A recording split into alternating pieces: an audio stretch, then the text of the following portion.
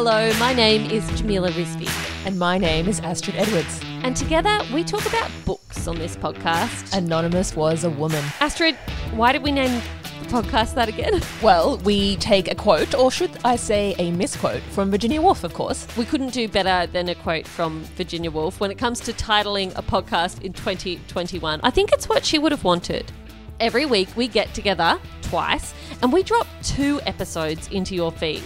In the first episode each week, we discuss books. Well, obviously, it's a book podcast. What else do we do, Astrid? We each bring a book, fiction or non-fiction, from Australia or abroad, and we delve into the work. We talk about the author and we link both to what is happening in the world around us. Honestly, books help us to understand.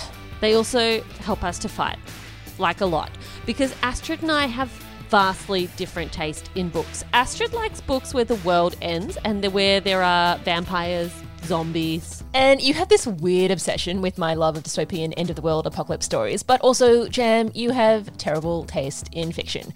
Just terrible, and we really need to move you on from Pride and Prejudice. It is the book of my happy place. Moving on to the second episode of every week, though, we interview together an extraordinary Australian or international author about their work. We do a deep dive into their books, which may be current or they may be some of their older stuff. We've been really lucky with the guests we've interviewed so far. Earlier this year, we interviewed Brit Bennett, the American author of The Vanishing Half, on the very day of the Capitol riot in Washington, D.C. We've also previously spoken to Min Jin Lee about her classic Free Food for Millionaires when she was in lockdown in New York City.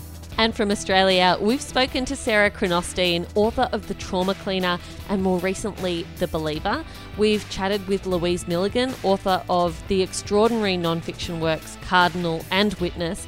And we've spoken to Nadi Simpson, whose debut is stunning. The Song of the Crocodile was immediately longlisted for the Stella Prize. Essentially, we love books and we love the women who write them.